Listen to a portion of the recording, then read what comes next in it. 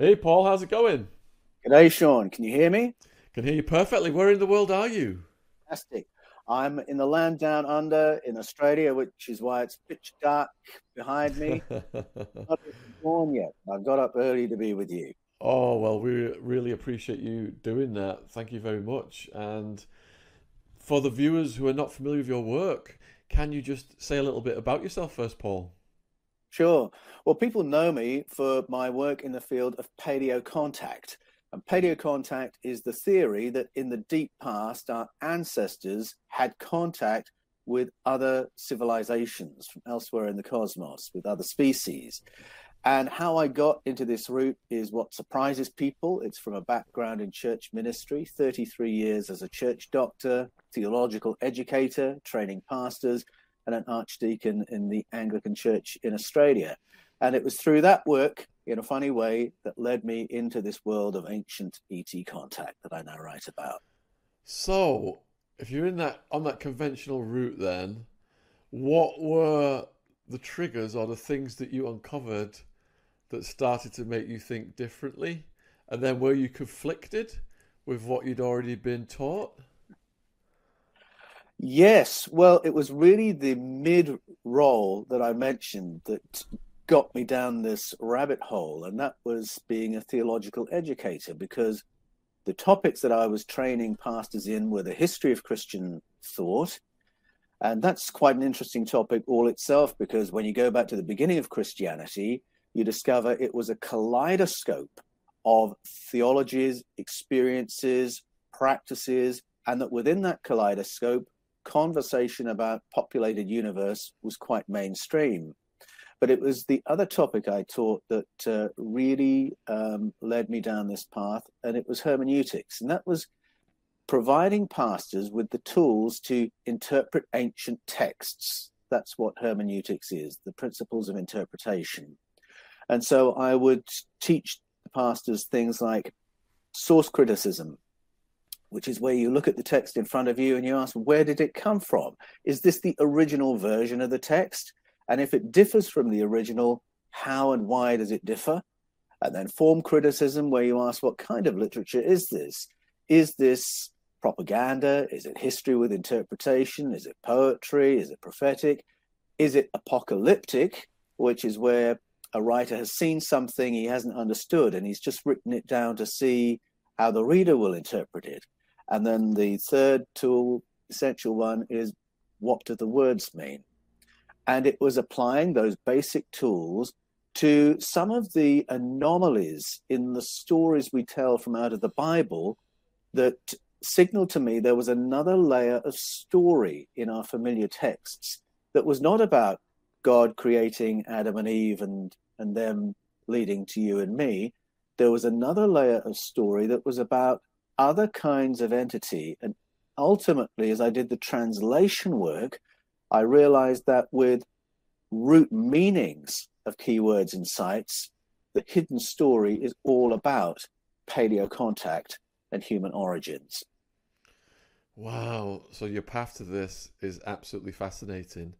And as you are performing these interpretations, then what were the very first things that started getting your brain, really excited about this? Well, it was work I had been waiting to do for ages. I remember just a few years ago preaching through the book of Genesis in a church and thinking, that's the last time I want to do that scratching around on the surface and thinking I've got to go back and look at that again because there's something else going on. I've got to invest the time into these translation questions. And I was given the opportunity by an ultimate frisbee injury, is how I reference it in Escaping from Eden. And it's true, I really did injure myself in an ultimate frisbee match, but I kind of use it as a code for all the time the universe has given me for study of these things. And I've been waiting for a while to go back to the question of, might there be other entities in the scriptures that we haven't fully acknowledged?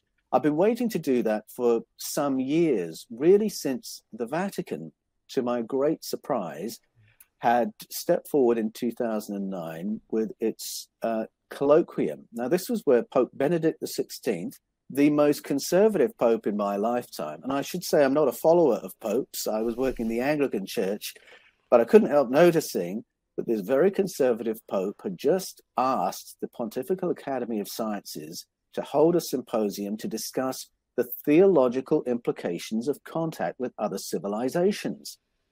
And when I saw that, I could have fallen off my chair, because it was not that long ago that the same institution was burning to death people for just suggesting we might be living in a populated universe and there might be intelligent life on other planets.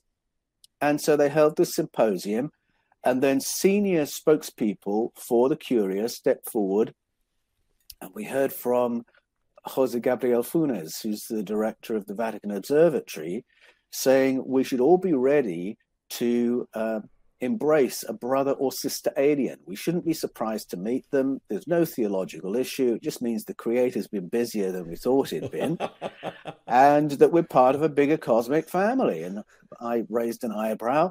And then we heard from Monsignor Corrado Balducci, and he's the Vatican's senior advisor in paranormal ministry. And what that usually means is entity removal, things like exorcism, deliverance ministry.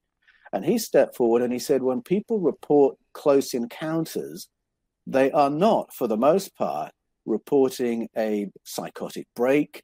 They're not reporting a demonic encounter. They're describing an encounter with a totally different kind of entity, one that merits serious study. And when someone of his seniority says that, you know he's speaking for the Pope at that point. And then we heard from Reverend Dr. Guy Consolmagno, who's a senior astronomer with the Vatican Observatory. And he said the thing that really threw down the gauntlet for me. He said we shouldn't be surprised to come across ETs and to experience contact, because he said they're in the Bible. They're in the Old Testament and the New Testament. And when he said that, I thought, what? Wait, is it possible I could have missed something as glaring as aliens in the Bible? And it really was a challenge to theologians around the world to go back to the texts and find aliens in the texts. Now, it wasn't totally beyond my worldview this might be possible, because I had come to the view that we're living in a populated universe. But when I did the work, went back to the text, did the translation work, I was blown away to discover that contact phenomena are described in the Bible from start to finish. And doing the translation work was like Neo taking the red pill in the Matrix. It totally changed my world. I couldn't go back to reading it the old way, because the old way actually doesn't make sense. And it resolved some questions, the kind of questions that anyone asks reading the Genesis stories, where you read acts of violence, genocide, the most appalling abusive behavior, families being punished for 7 generations for some mistake great-great-grandfather made when he was actually trying to serve God, God making mistakes, failing to anticipate things a child could anticipate. All that suddenly makes sense when you realize what you're actually looking at in many of those stories is the stories of prehistoric colonization and exploitation by ET species turning up on the planet's surface. And our ancestors remembered it, wrote it down, and then by accident, and sometimes quite deliberately, the memory of that has been hidden and suppressed through the years. And my books, Escaping from Eden, The Scars of Eden, Echoes of Eden, are all about peeling back the layers of religion that have been put on top of these ancient stories of contact. Wow, absolutely mind-blowing. What is the earliest story of contact that has been recorded? The earliest story of contact that's been recorded, well, I'll answer that in 2 ways. I'll say that the first story of contact you'll find in the Bible is in Genesis 1, verse 1, because it turns out that the creation story is not really a story of creation at all. When you go to the root meanings of the words, it turns out what you're looking at is the rehabilitation of a devastated planet. And we have, in effect, the eyewitness account of our ancestors as they saw other advanced beings arrive at planet Earth and begin doing the work of recovery and rehabilitation. But the biblical stories, including that one, are based on earlier stories that come from ancient Mesopotamia, from the cultures of ancient Sumeria, Babylonia, Arcadia, Assyria. And those are the earliest stories known to humanity, which we were able to translate from the 1800s on, when we found the translation key to all these stone tablets we've been digging up in ancient Iraq and that part of the world.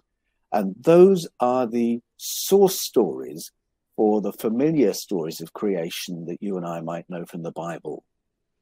And was there enough detail in these stories, the records of them, to state what they did on Earth specifically? Yes, well, some of the correlations are really interesting.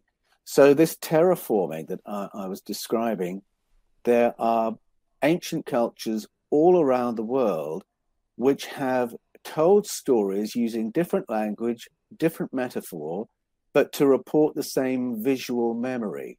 And the visual memory they're describing is of craft arriving over the floodwaters of the devastated planet and hovering. And they all make a note of how they hover hawk-like before the work begins. And when the work begins, it's done by creating vortices of wind to push back floodwaters from the land and to dry the land and begin rehabilitating safe living space. But also the work is separating the waters so that you've got safe drinking water separate from the salt ocean water.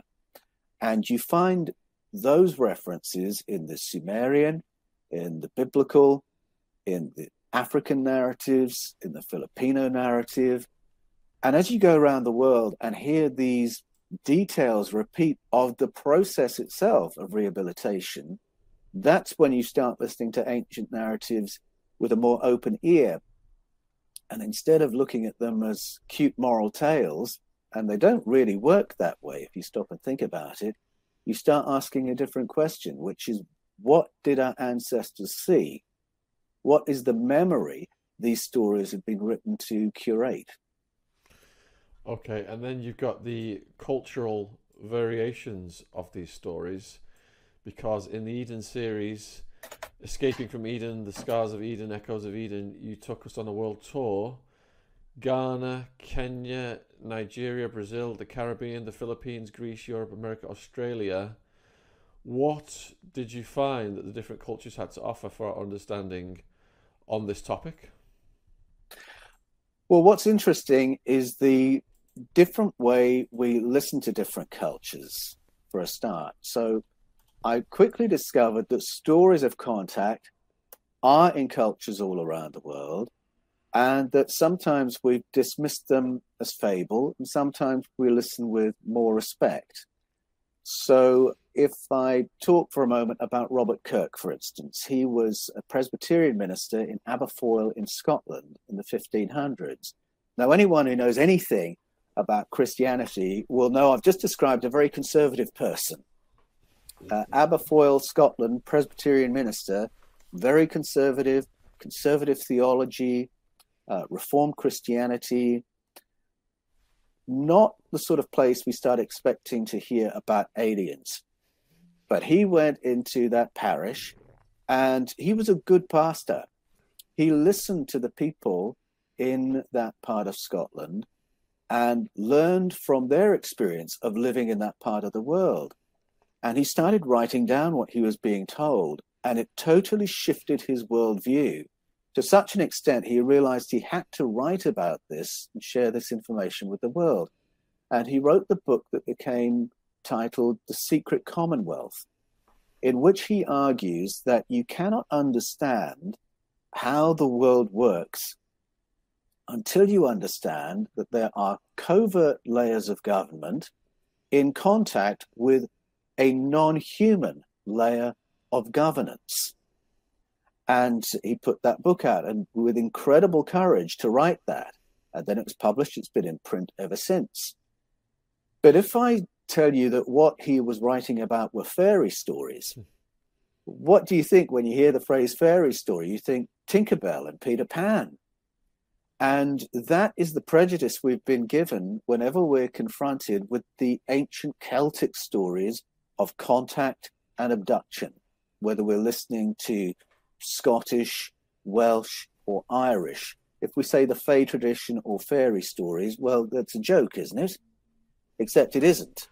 Once you listen to the stories, they're nothing like the stories of Tinkerbell, thank you very much. They're far more similar to what we would hear today from people who talk about small greys and ET abduction and hybridization. Exactly the same stories were told. Well, I discovered Robert Kurt after I discovered the tradition in Ghana. And that happened because I was preparing for the publication of Escaping from Eden, which I knew would be a controversial book. I knew it would be challenging, especially for people of faith, for someone like me to come along and say, some of these God stories aren't about God at all. They're really about aliens.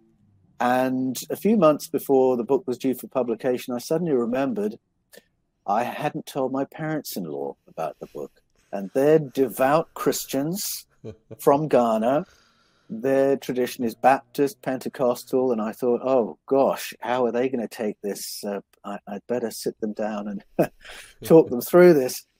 So they came and stayed for the weekend, and after a weekend of lovely Ghanaian food and cuisine, and we were all relaxed and happy after a couple of bottles of wine, I thought, okay, this is a moment when I can announce my book. So I told them everything I've just told you, Sean, with no idea how they would react. And they sat quite impassively with their poker faces on until I stopped speaking.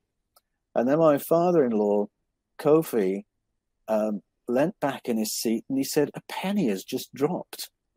And what he meant was all the stories in the Bible that don't make sense, all the moments where God appears either very vicious, horrible, terrifying, or stupid, suddenly clicked into place because he realized these are stories of ancient conflicts with extraterrestrials.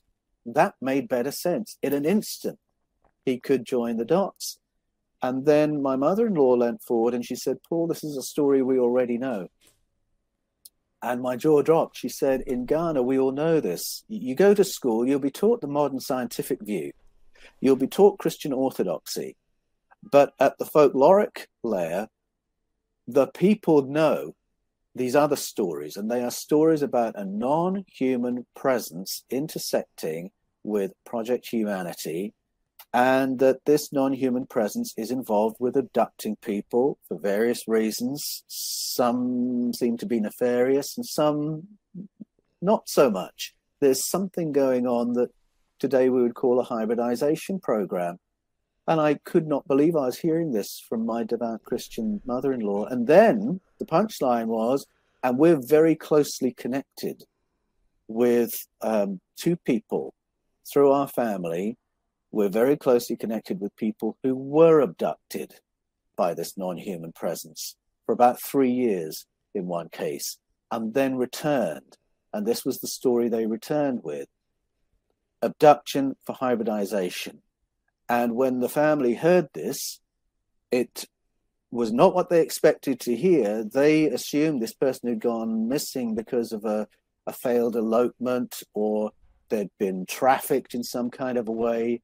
But when the person came back and said the people who took me were not human, they recognized the story because it's one that's been told in Ghana for thousands of years. And it was that realization, our closeness to the experience, that sent me on a tour of the world's ancestral narratives, and realizing that in almost every culture, there is a version of this story told as history.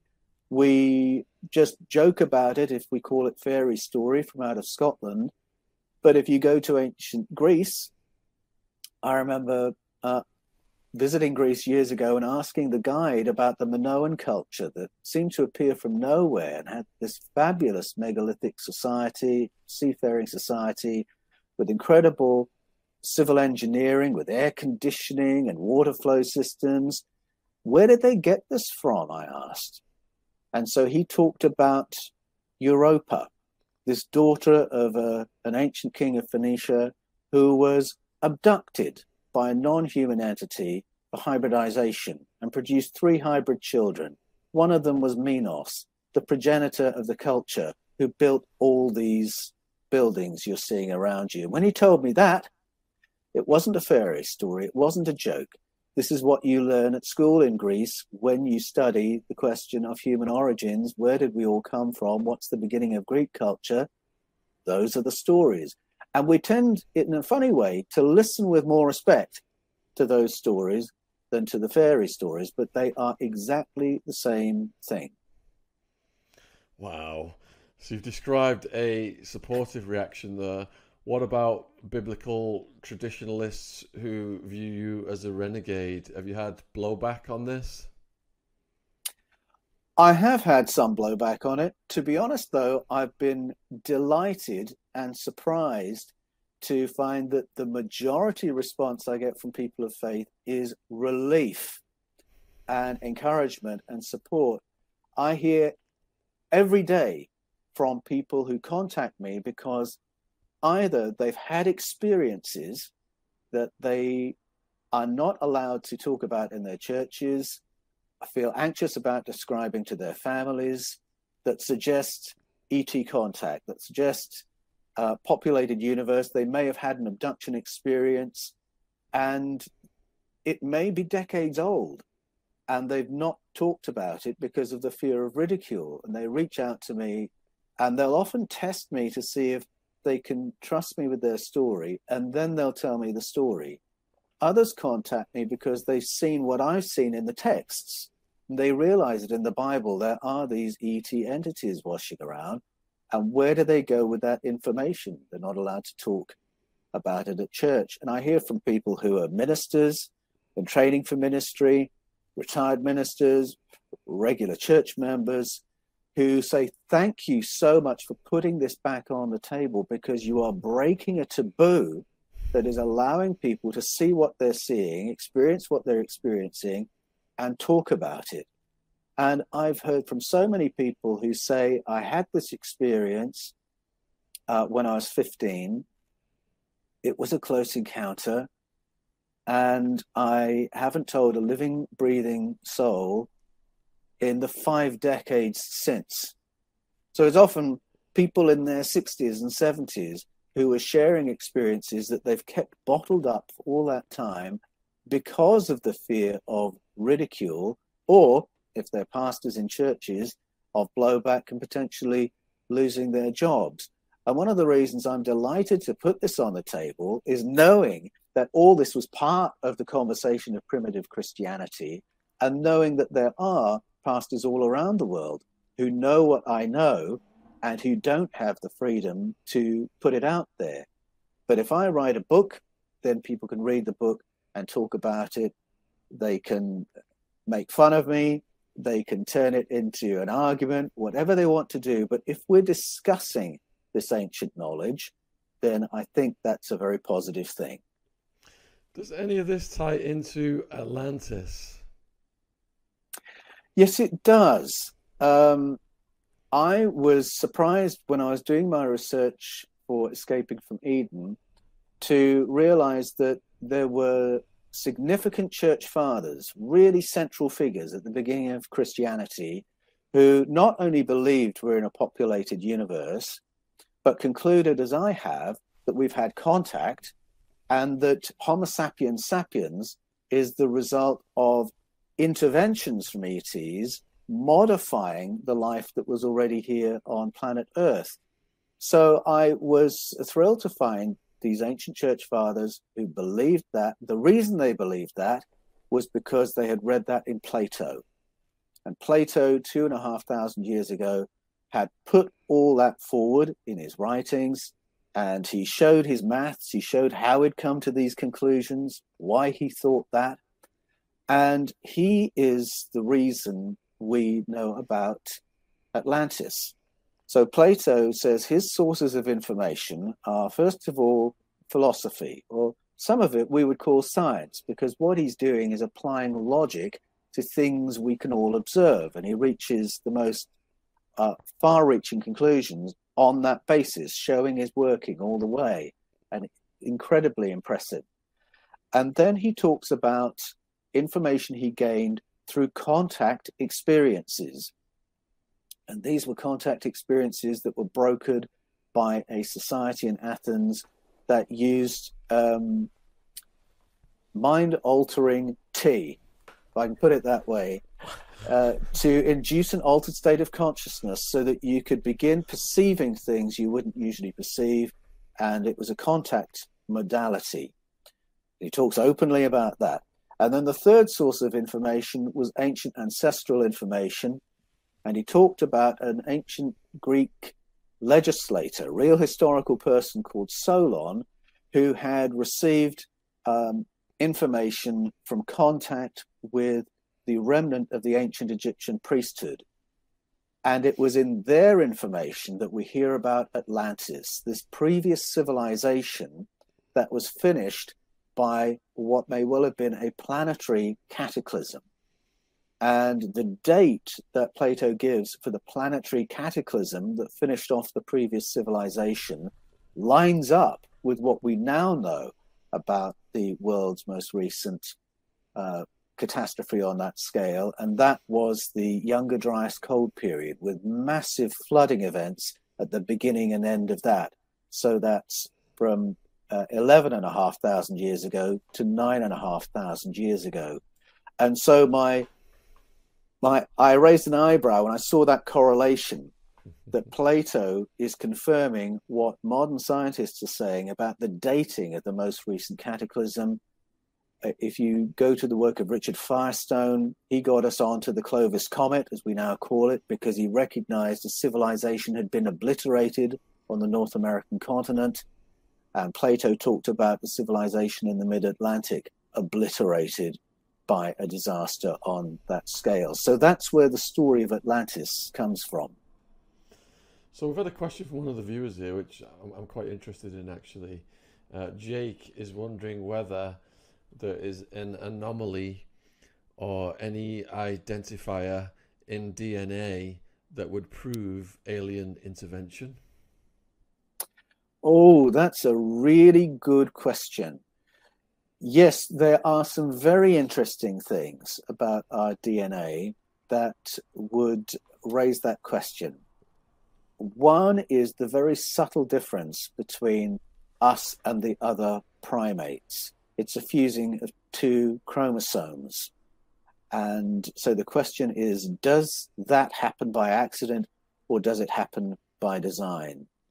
When I was researching Escaping from Eden, I was surprised to discover that if you want to find real credentialed scientists willing to go on the record and say we may be the result of a process of design, or that life on Earth originated off planet, it will be DNA research where you will go to find those scientists. So if you look at the work of Vladimir Sherbak and Maxim Makukov, who are leading figures in the science around genetic coding, they would argue that there are patterns in our DNA that strongly hint at intelligent design, producing not only us as we are, but all life on Earth. That there is something non-random about the construction of a coherent being called a whale, or the coherent construction of a being called a human. And they are only the most recent in the field of DNA to argue for this. If you go back to Francis Crick, the co-discoverer of the double helix of DNA, he argued from the get-go in the 1960s that life could not have originated on Earth, must have come here from elsewhere. He argued this on the basis of the mathematics of it and the timelines required. And he put forward a view called panspermia. And panspermia is the view that life in the cosmos is the rule rather than the exception, and that the genetic coding for conscious, intelligent, biological life is part of the fabric of the cosmos every bit as much as the properties of light or of gravity. And that whenever this genetic coding lands in an hospitable environment, meaning a planet with water, it will generate forms of life. similar to the ones we're familiar with. And by that theory, all life in the cosmos is related. We are really looking at cosmic family when we look into deep space. So that was argued for from the 1960s on. Carl Sagan was a great enthusiast for that theory in the 1960s. He wrote books about it. And so that's where you go to find serious scientists putting forward the idea that there's something far more interesting about the emergence of humanity than ever you or I were taught in school. Wow. Next question is from Jake again. Which specific bits of Genesis refer to ET arrivals, and which words or phrases have been inaccurately translated? Sure. So I mentioned Genesis 1, verse 1. That's a pretty good place to start. That is the rehabilitation of the planet. Read that alongside the Sumerian story, and some light bulbs will go on. And the key words in that are ruach, which is known as the Spirit of God. And later in the scripture, it's translated that way.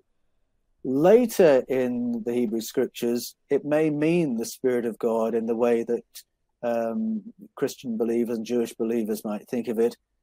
But at the beginning, Genesis 1, it is describing a craft that hovers and creates vortices of wind. And the word ruach at root is a thing that creates a strong wind.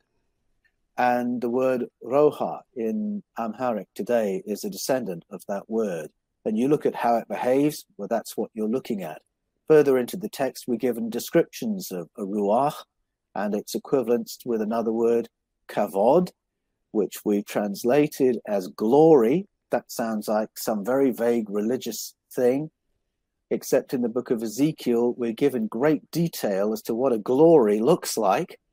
A kavod has metallic surfaces. It has clear glass in it. It makes a roaring sound like a waterfall when it moves. It can carry two people and fly. And it was piloted by an ekie, which the root meaning of that is a life form, which the writer says looked like a human being, but obviously wasn't. So we've got ekie, ruach, kavod. We've got the word tub, which means heavy equipment. And the key word, the one that got me going, was the word Elohim, which is the Bible's oldest word that gets translated as God, except it's a plural.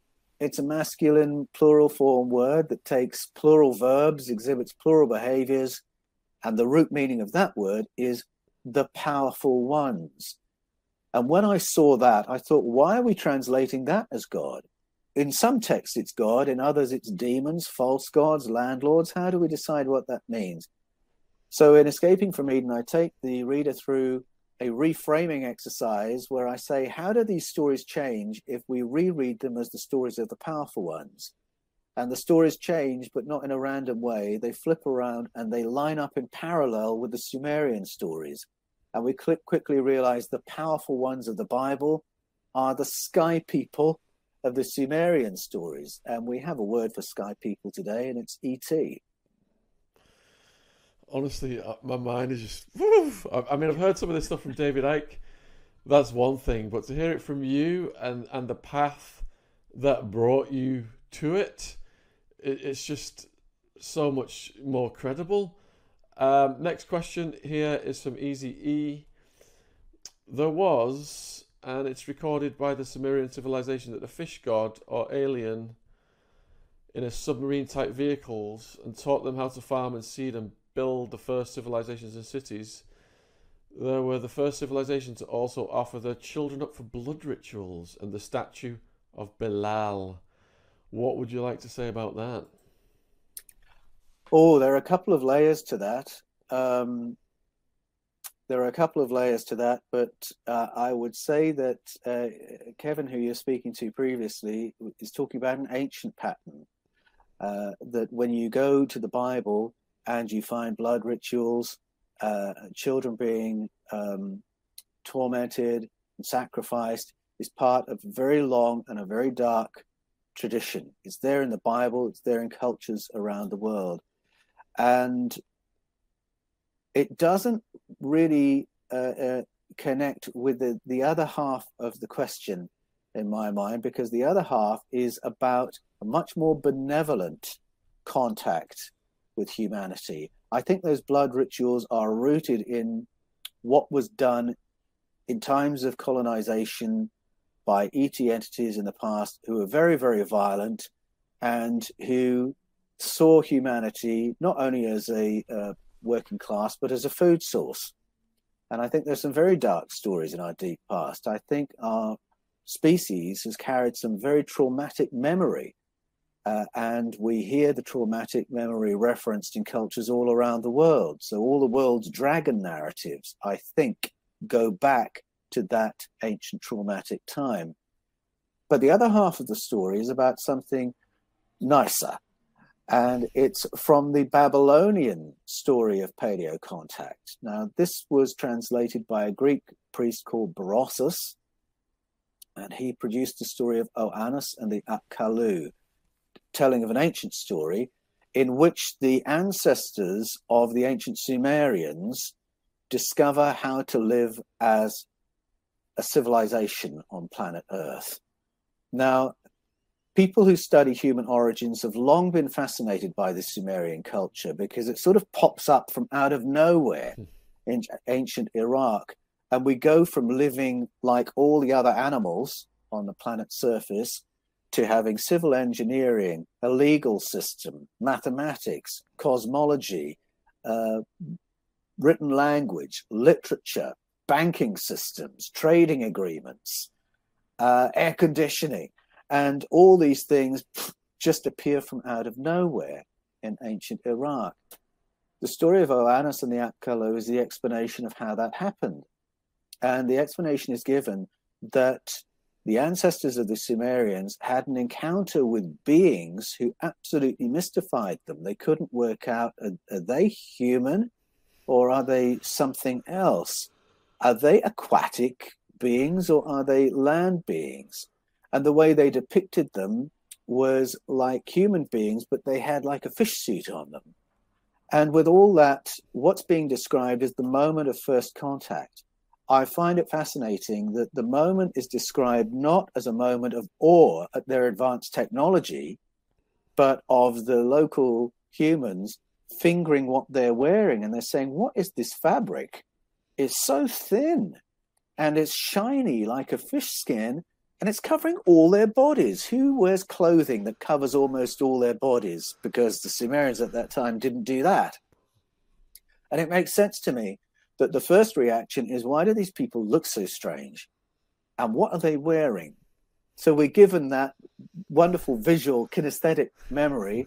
And then we're told that in the time we spent with Oannes and the Apkallu, they taught us all the rudiments of farming, all the science of agronomy, so that we could begin animal husbandry and cultivating crops. And what's in that ancient story lines up with some very recent science, because in 1998, Manfred Hoyne went in with a team from the University of Az in Norway and the Max Planck Institute and identified what appears to be the beginning of civilization as we know it. The first farm, the first place where animal husbandry and cultivation of crops was practiced in Karakadag in southeast Turkey. And that's another huge leap in the human story that's fascinated scientists of human origins for a long, long time. It's such a massive leap forward.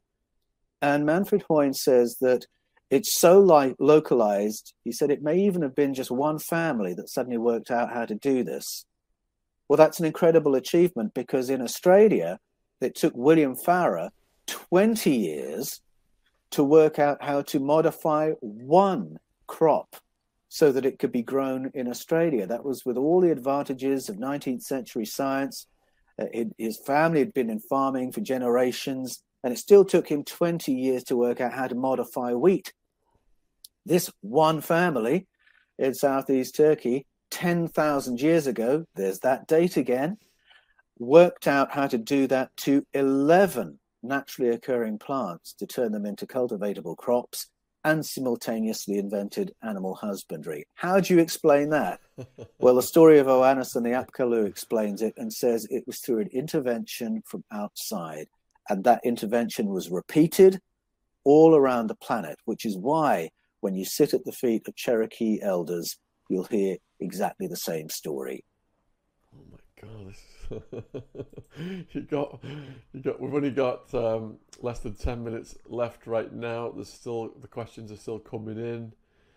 And the next question then is, can Paul share any thoughts on, I don't know how to pronounce this, Göbekli Tepe?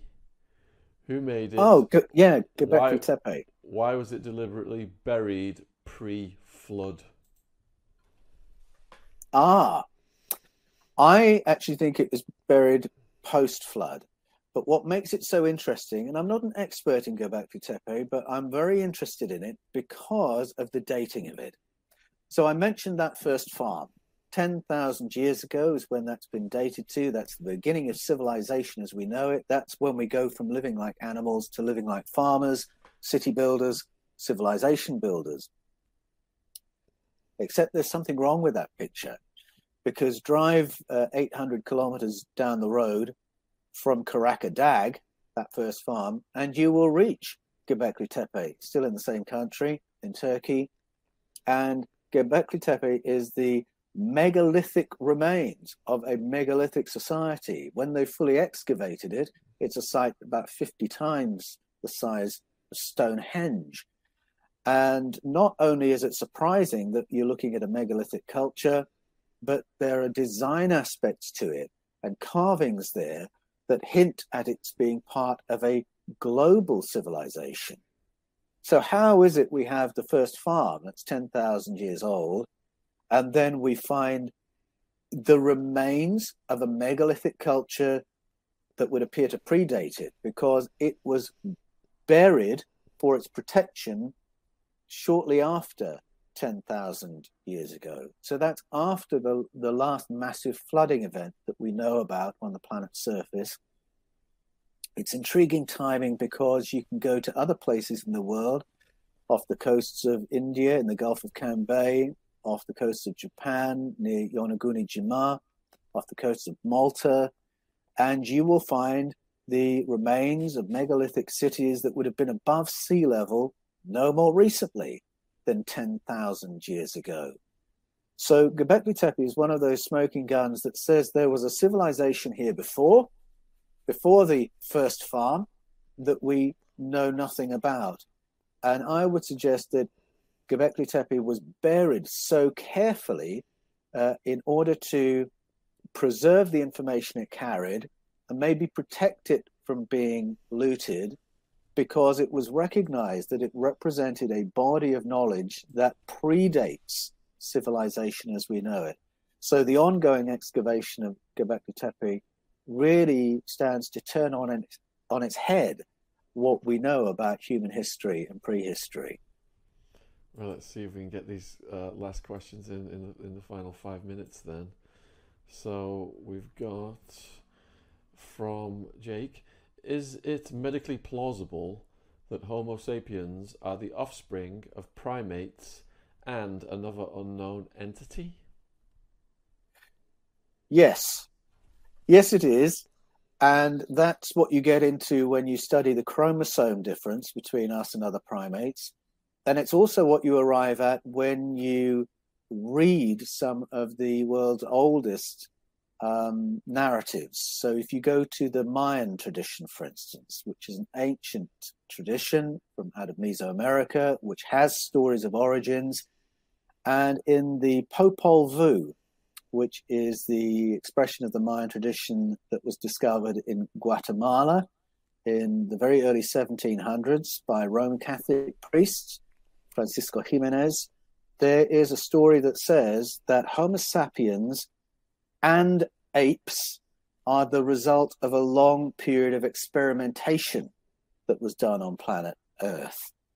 And I was very intrigued when I read that, because the scientific view is that we are not descended from apes. The scientific view is that we and apes share a common ancestor. And so when I heard that language in the ancient story of the Popol Vuh, I thought, well, that's a rather interesting correlation.